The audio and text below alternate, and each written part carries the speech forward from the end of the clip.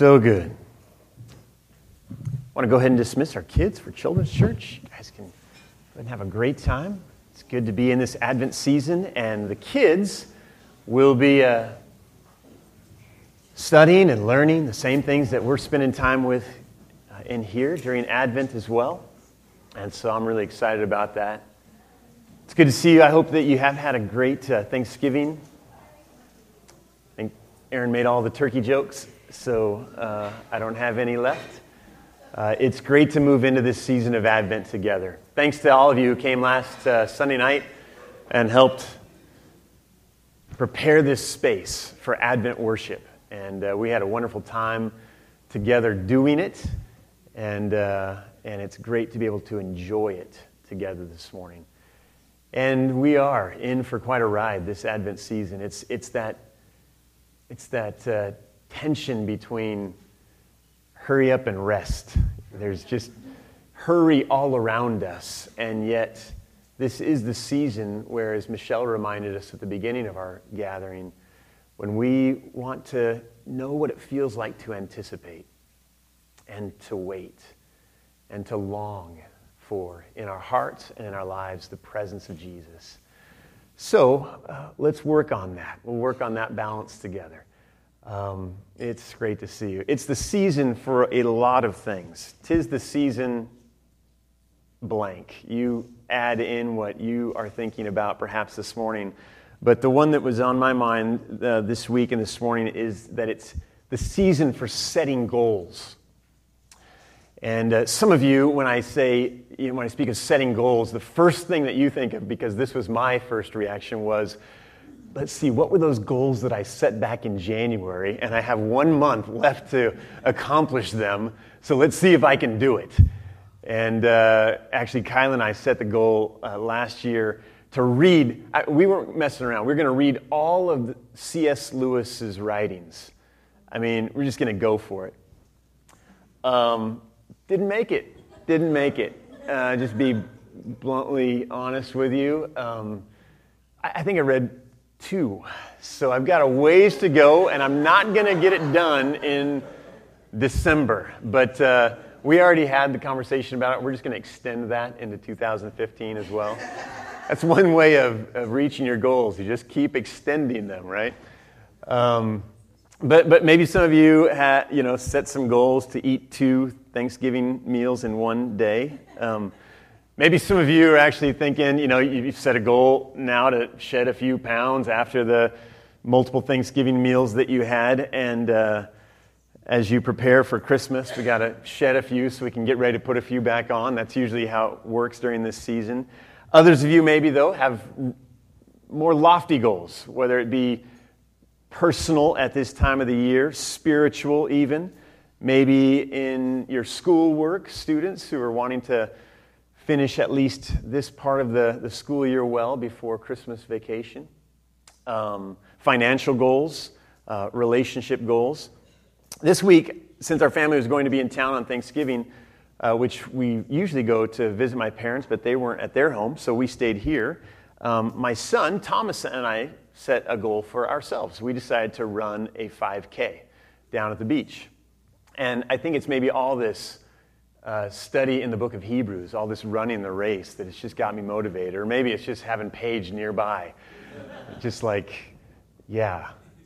feeling the running coming through her to us. So we decided to run this 5K. And 5K, 3.1 miles or so. And I believe, I know that I had, and I think Thomas had run that long before. He's 11 years old, for those of you who are wondering. And but we had never run an official race before, an official 5K. So we weren't quite sure what this was going to be like. We both felt like we're in fairly good condition, so we thought we could make it. But we really had no idea how fast we should go. So the night before, I got online, and I tried to figure out how I should have trained for this 5K. And there were different training programs that I could have participated in. One of them I found was, if you want to run the 5K in under 30 minutes, this is the about a 10-minute mile or so. This is the regimen, about 8 weeks long, that you should follow if you want to run it in 30 minutes or less. And I thought, yeah, we can do that. So there's another one, 25 minutes or less. And I began to read about that one. I thought, well, that might be a little too aggressive. So in my mind, I was thinking, well, this will be just a little goal that we'll have in the back of my mind. I won't even tell Thomas about it. But just minutes before the starting of the race, I looked at Thomas and I said, hey, man, if you can make it, just let me know. But if you're having any trouble, let me know. But if you can make it, let's shoot for a 30-minute 5K. And he looked at me and he said, yeah, that sounds great. Let's give it a shot. So we took off, and if you've ever run in a race before, you know, as I did not necessarily know, that the first mile or so, you're completely running on adrenaline and the flow of all the people around you. I mean, if you slow down, you will get trampled. And so you just have to go. I mean, you just have to move at the pace of whatever the people are moving around you. And I looked down about a mile into the run, and I realized we were running about an 8-mile-an-hour clip.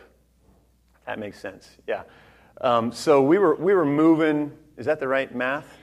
8-minute mile, thank you. An 8-minute mile clip. And so that was faster than I anticipated, but I was like, I think we're doing all right. So I'm talking to Thomas. I'm like, you okay, buddy? Keep it up. Don't go too fast. Watch out for that big guy. You're doing fine. We're going to make it. We get to the halfway point. I realize we're still right at that 8-minute clip. And I think, all right, do we have it in us to keep this going on the way back? And so we turn around and we see people in front of us. I'm like, I think we can catch them. Let's go.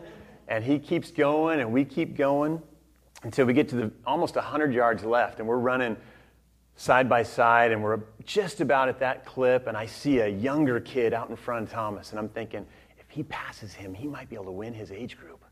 Go, Thomas, go. Go. You can get him. And he did. He had it left in his tank, and Thomas just took off running as fast as he could, left me in the dirt. Dust, I think is the right phrase. Left me in the dust and passed that other kid and finished at 25 minutes and 8 seconds. And I came in just a little while after that. And I was pretty impressed. I kept expecting Thomas to slow down, and myself as well, but we just kept going, and we achieved our goal. We made the 30-minute 5K and came really close to breaking the 25-minute 5K. And I know, though, that in the hours and days since we raced that, Thomas's main goal was also accomplished, that he beat his dad in the 5K. And I have to say, I think that may be the first time that he's legitimately beaten me in an athletic event. Sometimes I've, let him win, but you know what I'm talking about, let him win. But it's all downhill for me from here on out. I think he's going to be beating me over and over. Well, goals. 'Tis the season for setting goals. Last week, Danny reminded us when we were finishing up Hebrews that Scripture, like readers and dieters and runners, Scripture also has goals with us. God's Word has intentions in mind for us. Its goals are to inform us, yes, to teach us truths about God and His relationship with people. Scripture wants to do that. It wants to enlighten us and open our minds to truths about who God is. Another goal of Scripture is undoubtedly to inspire us, to put a charge into us as we read Scripture, to inspire us, to motivate us to live in a relationship with God and to respond to His love with grace and obedience. The Word of God wants to do this in us. It's a goal of Scriptures. Ultimately, we could say perhaps that the overarching goal of Scripture is to change us, to transform us, and to make us into new people as we encounter the living Word within the written Word. This season of Advent, we are embarking together on a journey through a particular portion of Scripture, a book of the Bible that has very definite goals for its readers. And it took him several chapters, all the way till chapter 20, to actually do this. But in chapter 20 of his gospel, the writer John actually declares and announces what the goal is of his gospel. He announces at the end, which is a little bit strange. You would think he would have done it at the beginning. But at the end, he says, "This is my goal in everything that I have just written." And I wanted us to look at it as we tear into the book of John, beginning here this morning. This is from John 20, verse 31. And here it comes. Read it with me, would you? "But these are written so that you may continue to believe that Jesus is the Messiah, the Son of God, and that by believing in him, you will have life by the power of his name." John is declaring here to readers everywhere and in all times that the purpose of his writing, the reason for his recounting these stories and these signs, these miracles, these teachings from the life of Jesus, is that so people might believe and go on believing that Jesus is the Messiah, the long-awaited and expected King of Israel who would come to set his people free.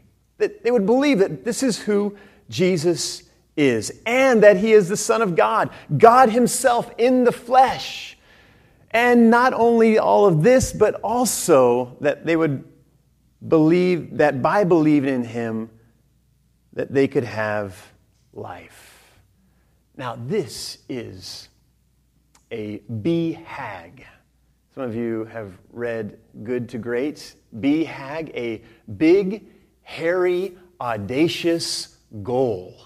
That's what that stands for, and we're instructed to set those in lots of areas of life. But this is a BHAG, a big old, hairy, audacious goal that Scripture has for us.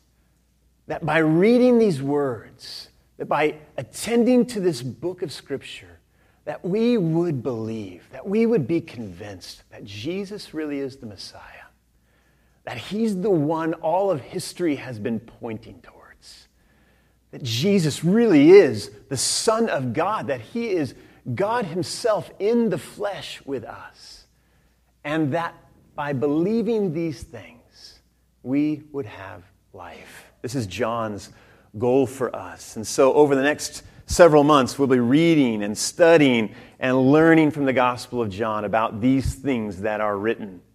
And my hope is that indeed those of us, perhaps in those who will come along on the journey who don't yet believe, will begin to believe and find new life in Jesus.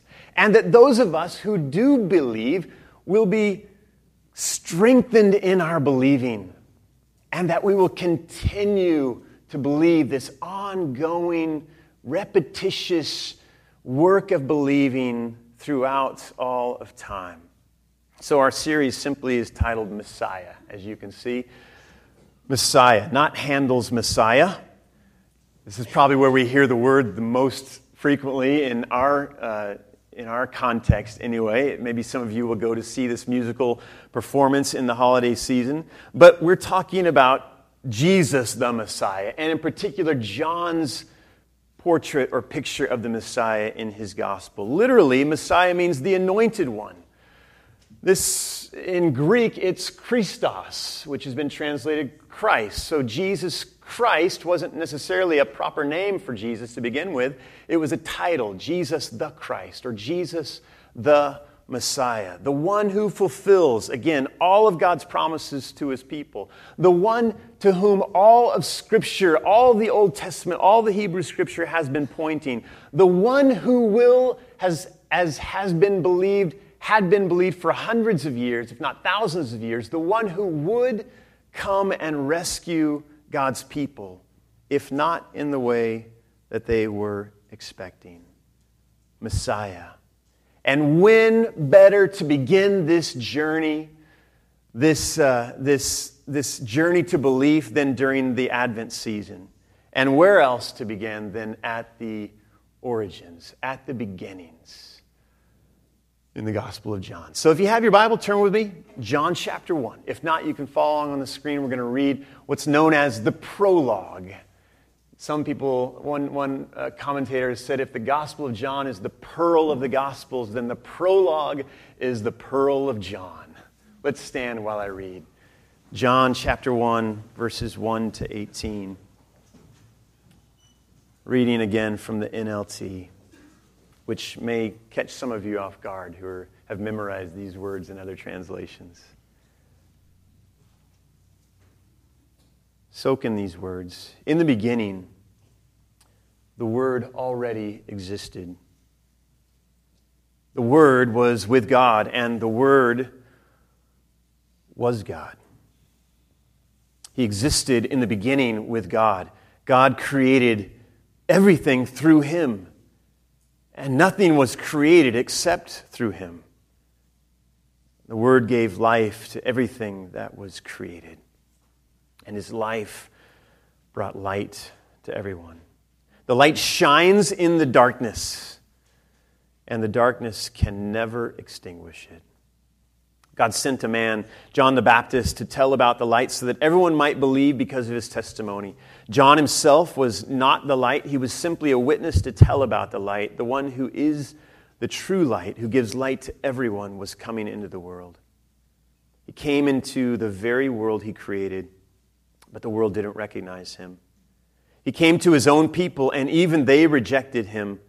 But to all who believed Him and accepted Him, He gave the right to become children of God.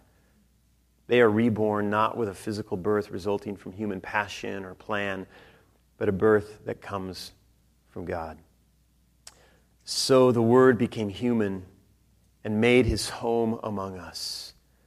He was full of unfailing love and faithfulness, and we have seen His glory, the glory of the Father's one and only Son.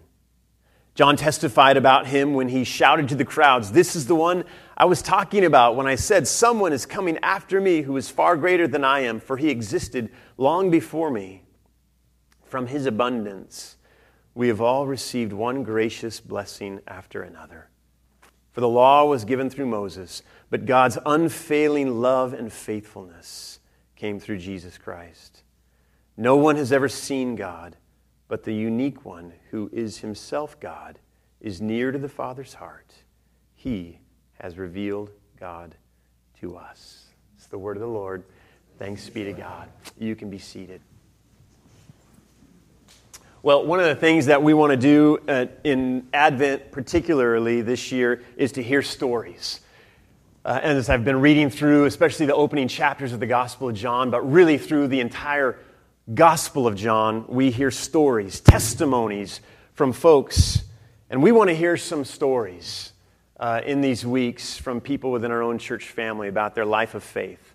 And particularly, I've asked several to share over these weeks about how they came to know Christ, how they came to be in relationship with Jesus, how the light of Christ shined into their lives, and how God is at work in their lives today. I want us to see some of the different ways that the light of Christ is shining. So I invited Sean Huddleston, Sean coming up here, to come and share a little bit of his story today. And believe me, this is just going to be a little bit of his story. There's more to it. When I first met Sean, I saw this.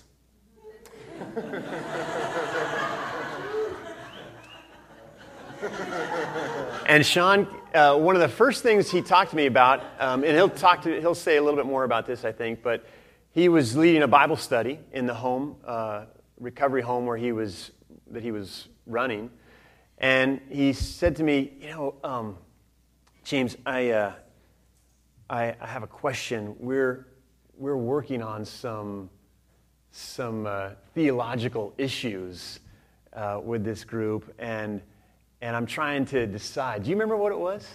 Once saved, always saved. Yes. So I'm trying to decide on these theological issues. And I looked at him and I said, this isn't computing. but let's have some conversation. And we have had great conversations over the years. So thankful for this guy. Sean, let me give you that. Let's talk a little bit about your life of faith. So three basic questions in any testimony. What was your life like before you knew Christ? How did you come to know Christ? And what's it been like since? So let's begin with the first, Sean. Before you came to know Christ, just give us a snapshot, give us a glimpse into your life. Well, without getting into any hairy details, I would say that I was the friend that everybody said was going to die or be in prison first. I used excessively. I lived in gang life. I sold. So, I was basically a soldier for the other side. I did everything bad. Whenever I got clean and sober, I looked back and I saw myself as just a parasite on the world. That's all I did. Just that in a nutshell. I was the epitome of bad. I did everything opposite of what I do today. Tell me a little bit about what was going on here, and then your move back to Alabama and what was entailed in all that. I was I was shuffling around in gang life, of course, selling drugs. The two guys I was working with got arrested, and the police were watching me, so I was next. So I packed up and moved to Alabama to get away from it, where I was able to get away from the drugs and alcohol, or the drugs. There was plenty of alcohol, but so I stopped using the hardcore drugs, and I just was a heavy drinker for a while.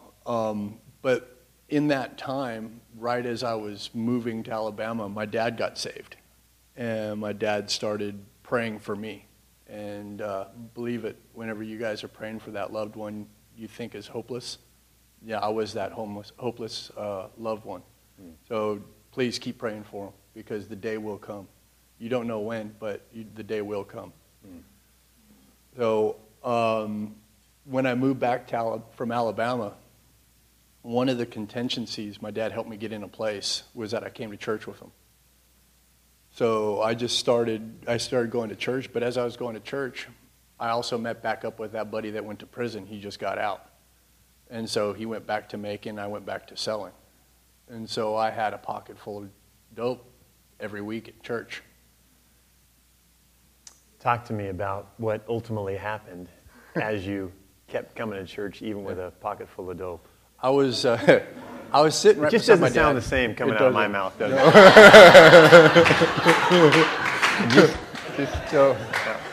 Go ahead.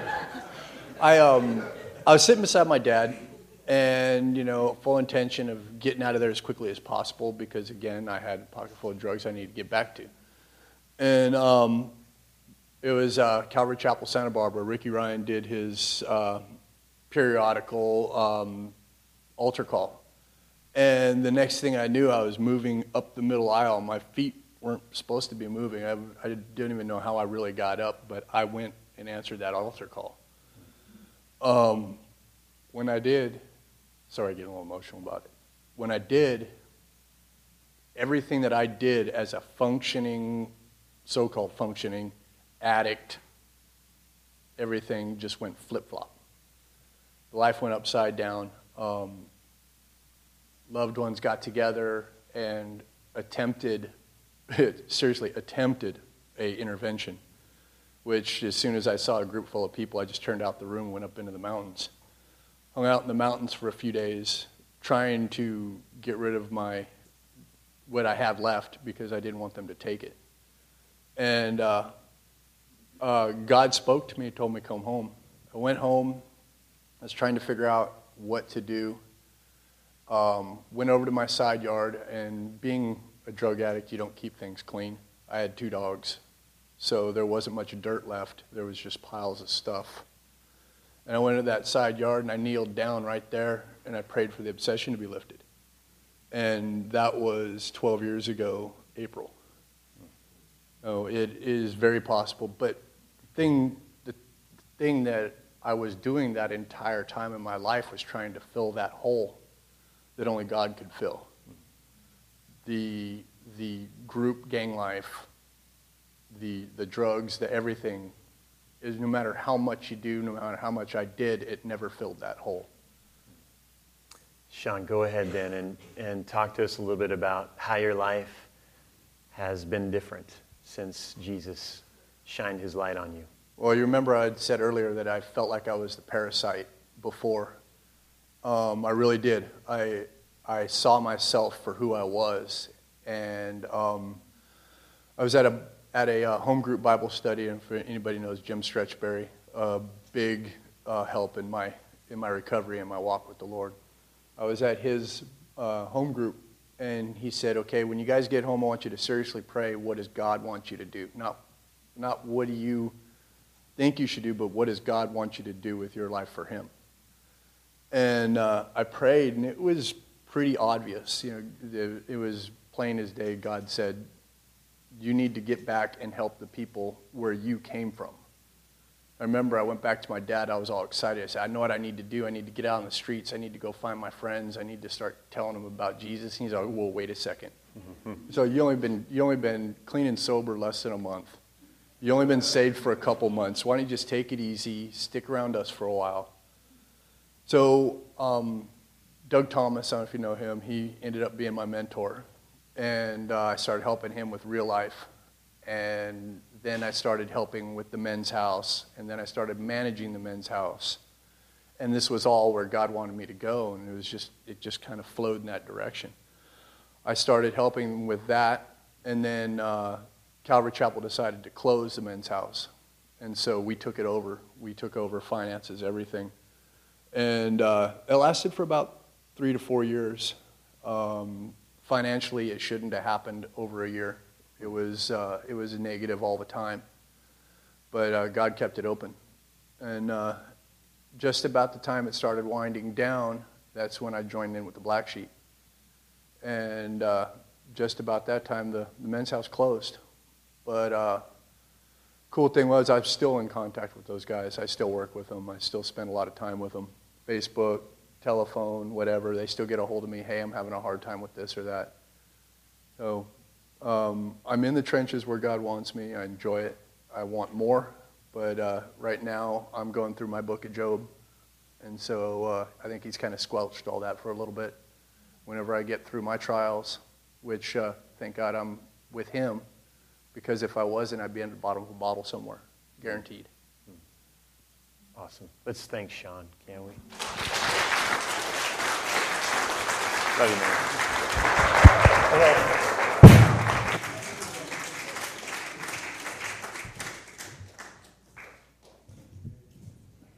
Thanks, man. Thank you, Sean. So good. So good. Sean's a new creation in Christ, and we're thankful for that. The light of Christ still shines and is still transforming lives. The old is gone, the new has come, and we praise God for it. Well, if you have your passage, look at it for just a moment with me. The passage begins with a very familiar phrase to any biblical student. In the beginning. John 1. This isn't Genesis, but in the beginning. In the beginning. And no Bible reader would see that phrase and not think at once about Genesis. In the beginning, in Genesis, it says God created the heavens and the earth. And now it is as if God is saying, or if John is saying to us again, that God is creating still. God is creating in new ways. God is still at work, once again acting with love toward his creation. It's as if John is saying, what God began back in Genesis, in that beginning, he's working itself out in a new beginning of his expression of love and life to his people. And so again, here in these opening verses, Jesus is the one that's referred to as the Word. In the beginning was the Word. In the beginning, the Word already existed. The Word was with God, and the Word was God. And so, what is this Word? What do we need to understand about what John is trying to say to us about Jesus as the Word? Well, I think we can say it in one phrase like this, that Jesus is the Word spoken to us from the Father. the word spoken from the Father. In the Old Testament, God frequently acted by means of a word. Over and over in Old Testament scripture, we hear, and the voice of the Lord says, God spoke. God spoke all creation into being, and from that point, God continued to speak and act in the world through his voice. Now, John says, God is acting again, speaking this word into history. The Word, who already existed, was with God, and in fact was God. And perhaps the best way, there's lots of ways that scholars and theologians have tried to explain perhaps what was in John's mind when he spoke of Jesus as the Word, the Logos. But the one that sticks perhaps best with me and perhaps would work best for us is to think of Jesus with that title as the audible expression of the very thoughts and the very heart of God. Here's God speaking to us himself. Here's God speaking to his creation in a tangible person, a tangible word from his mouth and from his heart. I don't know about you, but I long to know what people who are close to me are thinking about, what drives them, what's important to them.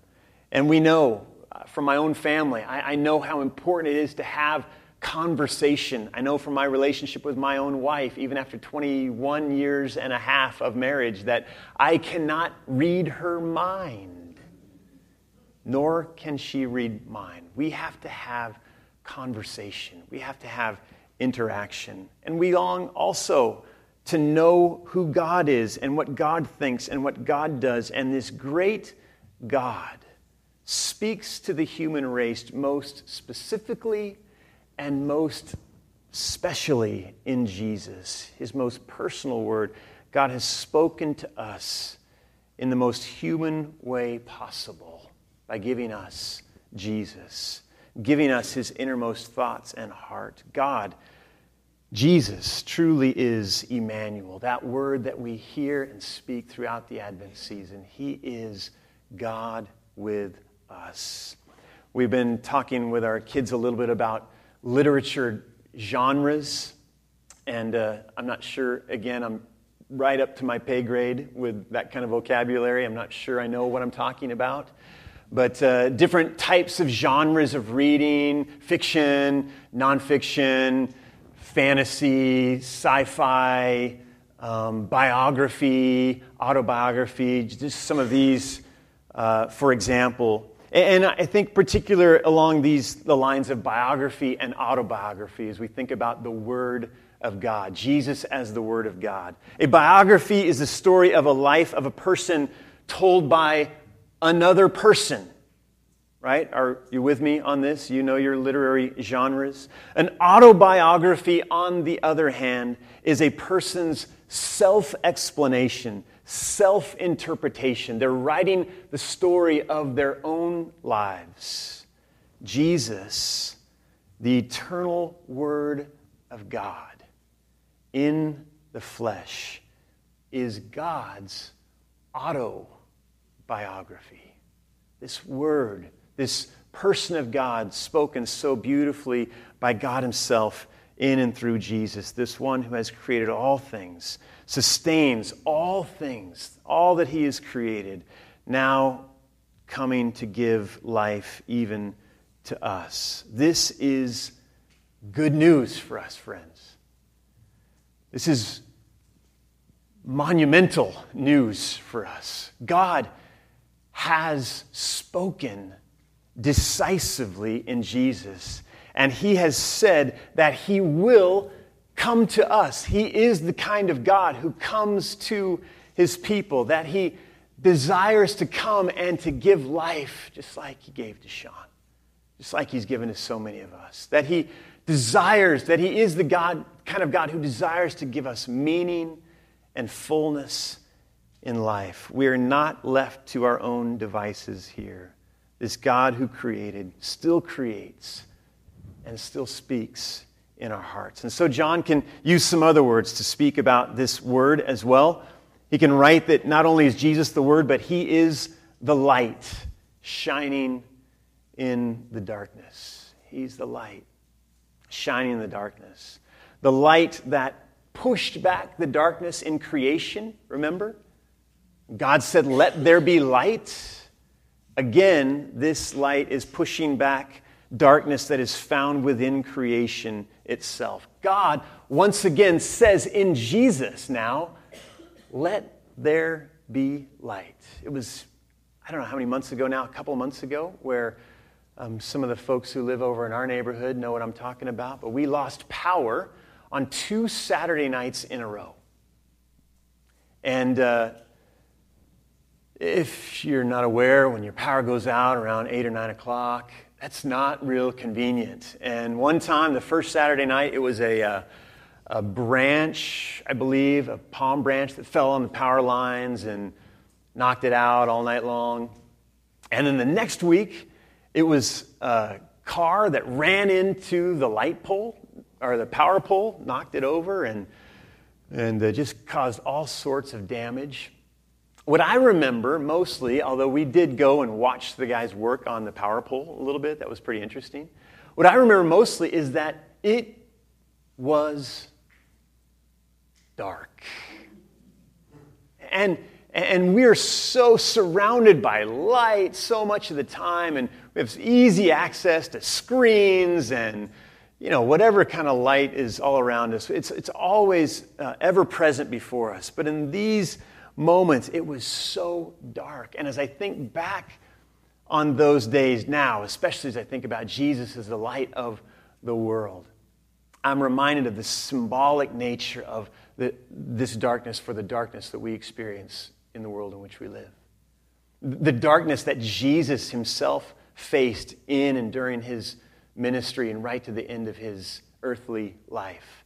This darkness that is constantly pushing and pressing against us. But John 1:5 has this wonderful promise for us. Let's read it together. The light shines in the darkness, and the darkness can never extinguish it. Just leave that up for a moment. The light shines in the darkness, and the darkness can never extinguish it. Interestingly, in the passage up till now, all of the verbs have been in the past tense. All the verbs, all the action has been something that happened in the past. Now, however, this light is said to shine on. This light shines. It's a present tense and a present continuing sense of the verb in this case. This light is said to shine on. And so, again, as I've written on that next slide, one commentator has suggested that in order to capture the full force of the present tense, that we should, if it's just shines, maybe underline the S, that it shines. But in our case, it's even right in parentheses, still, even now, the light shines. The light of Christ shines. That present tense, make it as clear as possible. Why? Well, because we need to remember and be reminded that it shines. Though then it seemed, when Jesus was facing all the darkness of the world around him, that he was being persecuted and executed, and that darkness had won a decisive victory. It seemed so, at least. And that though now, too, by most outward indications all around us in our world, it honestly seems to us that darkness is prevailing.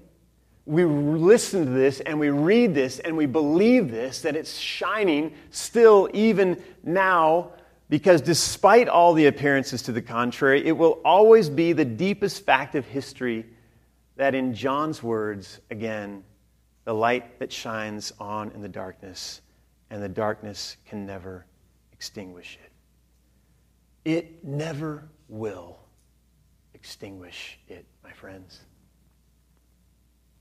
Still, even now, the light of Christ is shining. Light has won. But more even than that, light is winning. Let's be reminded of it. Let's believe it. Even now shining as it was in the first century, now in the 21st century, and it wins. The combination of forces, the combination of evil that was at work against the crucified Christ. The combination of evil that is bringing about darkness even in our own world will never extinguish, did not and will never extinguish this light, the ever-shining light of the risen Christ. And it's as if John, again, wants us to know that Jesus is shining bright, the resurrected Lord, and even we as His church, we shine His light as well in a very dark world that's pressing in all around us. Jesus is the Word, Jesus the light, and lastly, Jesus is the life. Jesus the life for those who believe. Jesus the life for those who believe. Perhaps the most exciting thing about this prologue, this first 18 verses of John chapter 1, is, for some of us anyway, is that we're in it.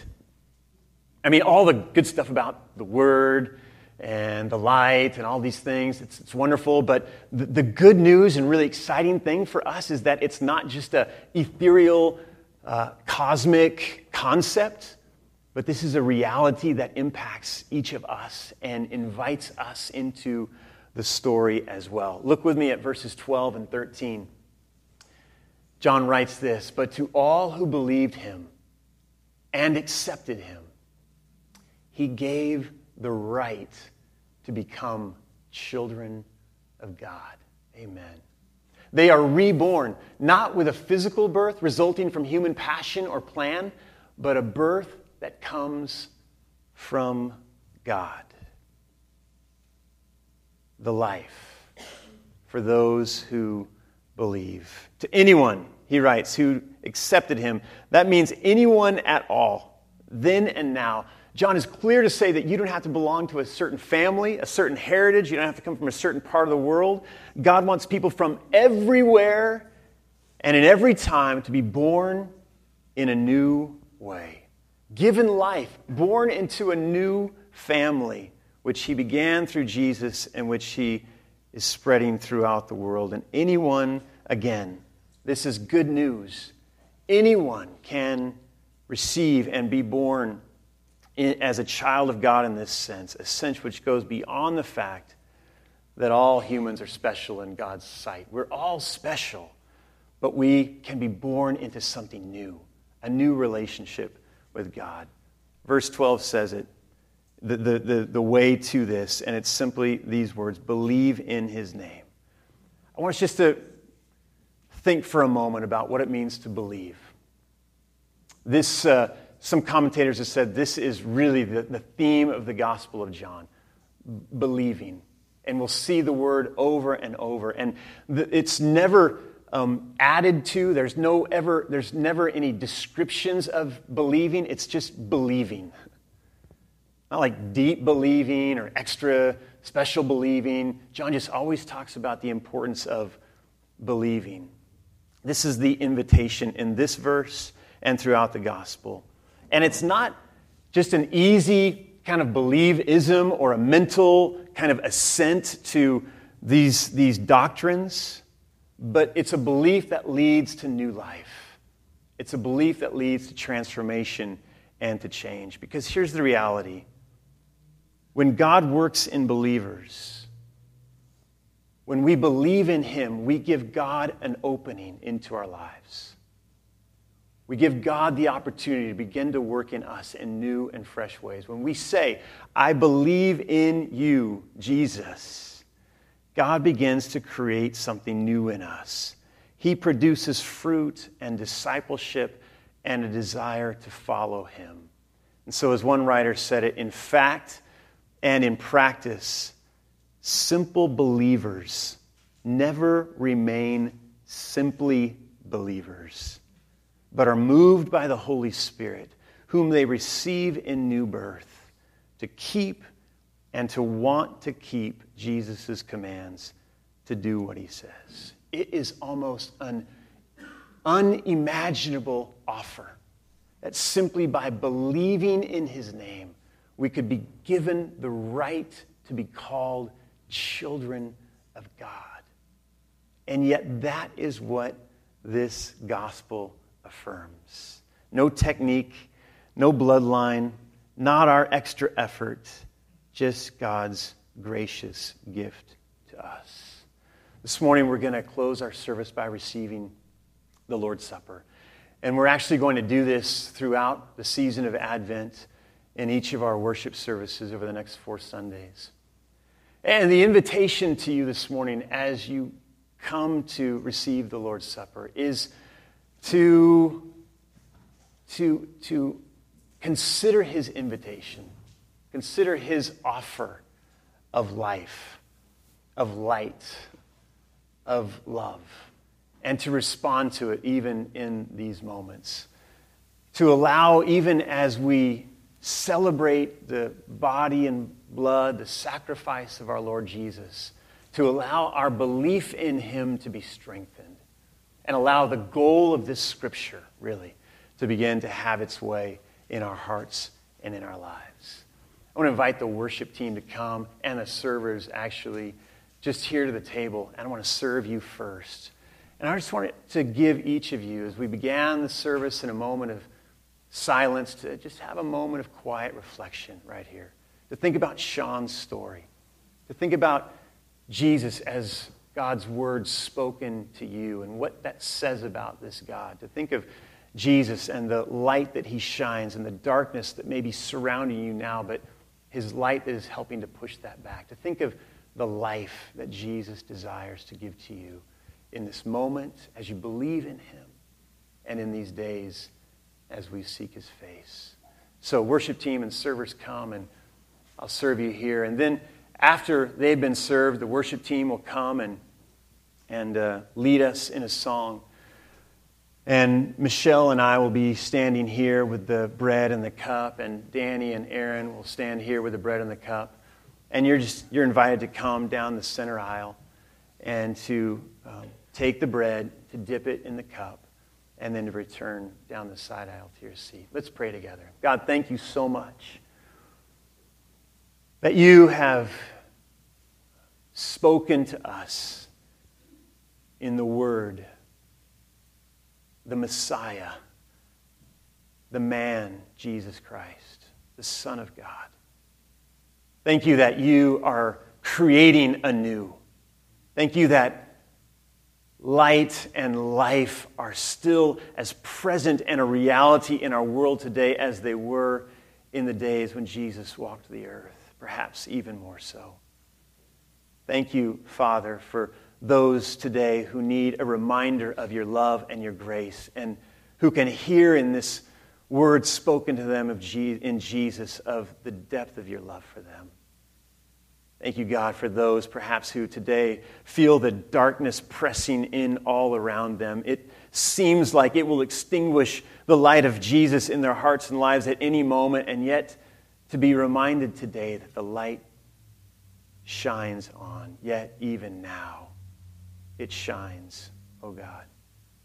Thank you, oh Lord, that even those who are feeling the pressure of despair and discouragement all around them, who perhaps don't feel like they fit in or belong, can know that because of your gracious gift and not any effort of our own, we can know new life. We can be given the right to be called your children. And so, Jesus, even in these moments, as we come to the table and as we receive these elements and remember your sacrifice for us, we say we believe, and we ask you to help our unbelief. Strengthen that in us. And as we believe in you more and more, may we know the life that you promise and that you give. We love you, and we give you thanks. So we remember on the night, Jesus, when you were betrayed, you took the bread, you broke it, passed it to your disciples, and you said, "This is my body broken for you." And in the same way you took the cup, said, this is my blood, the symbol of my blood, for the forgiveness of sin. You passed it to them, and they drank. And you asked them, and you asked us that as we do this, to remember you. And so with confidence, Lord Jesus, we draw near, we remember, and we believe.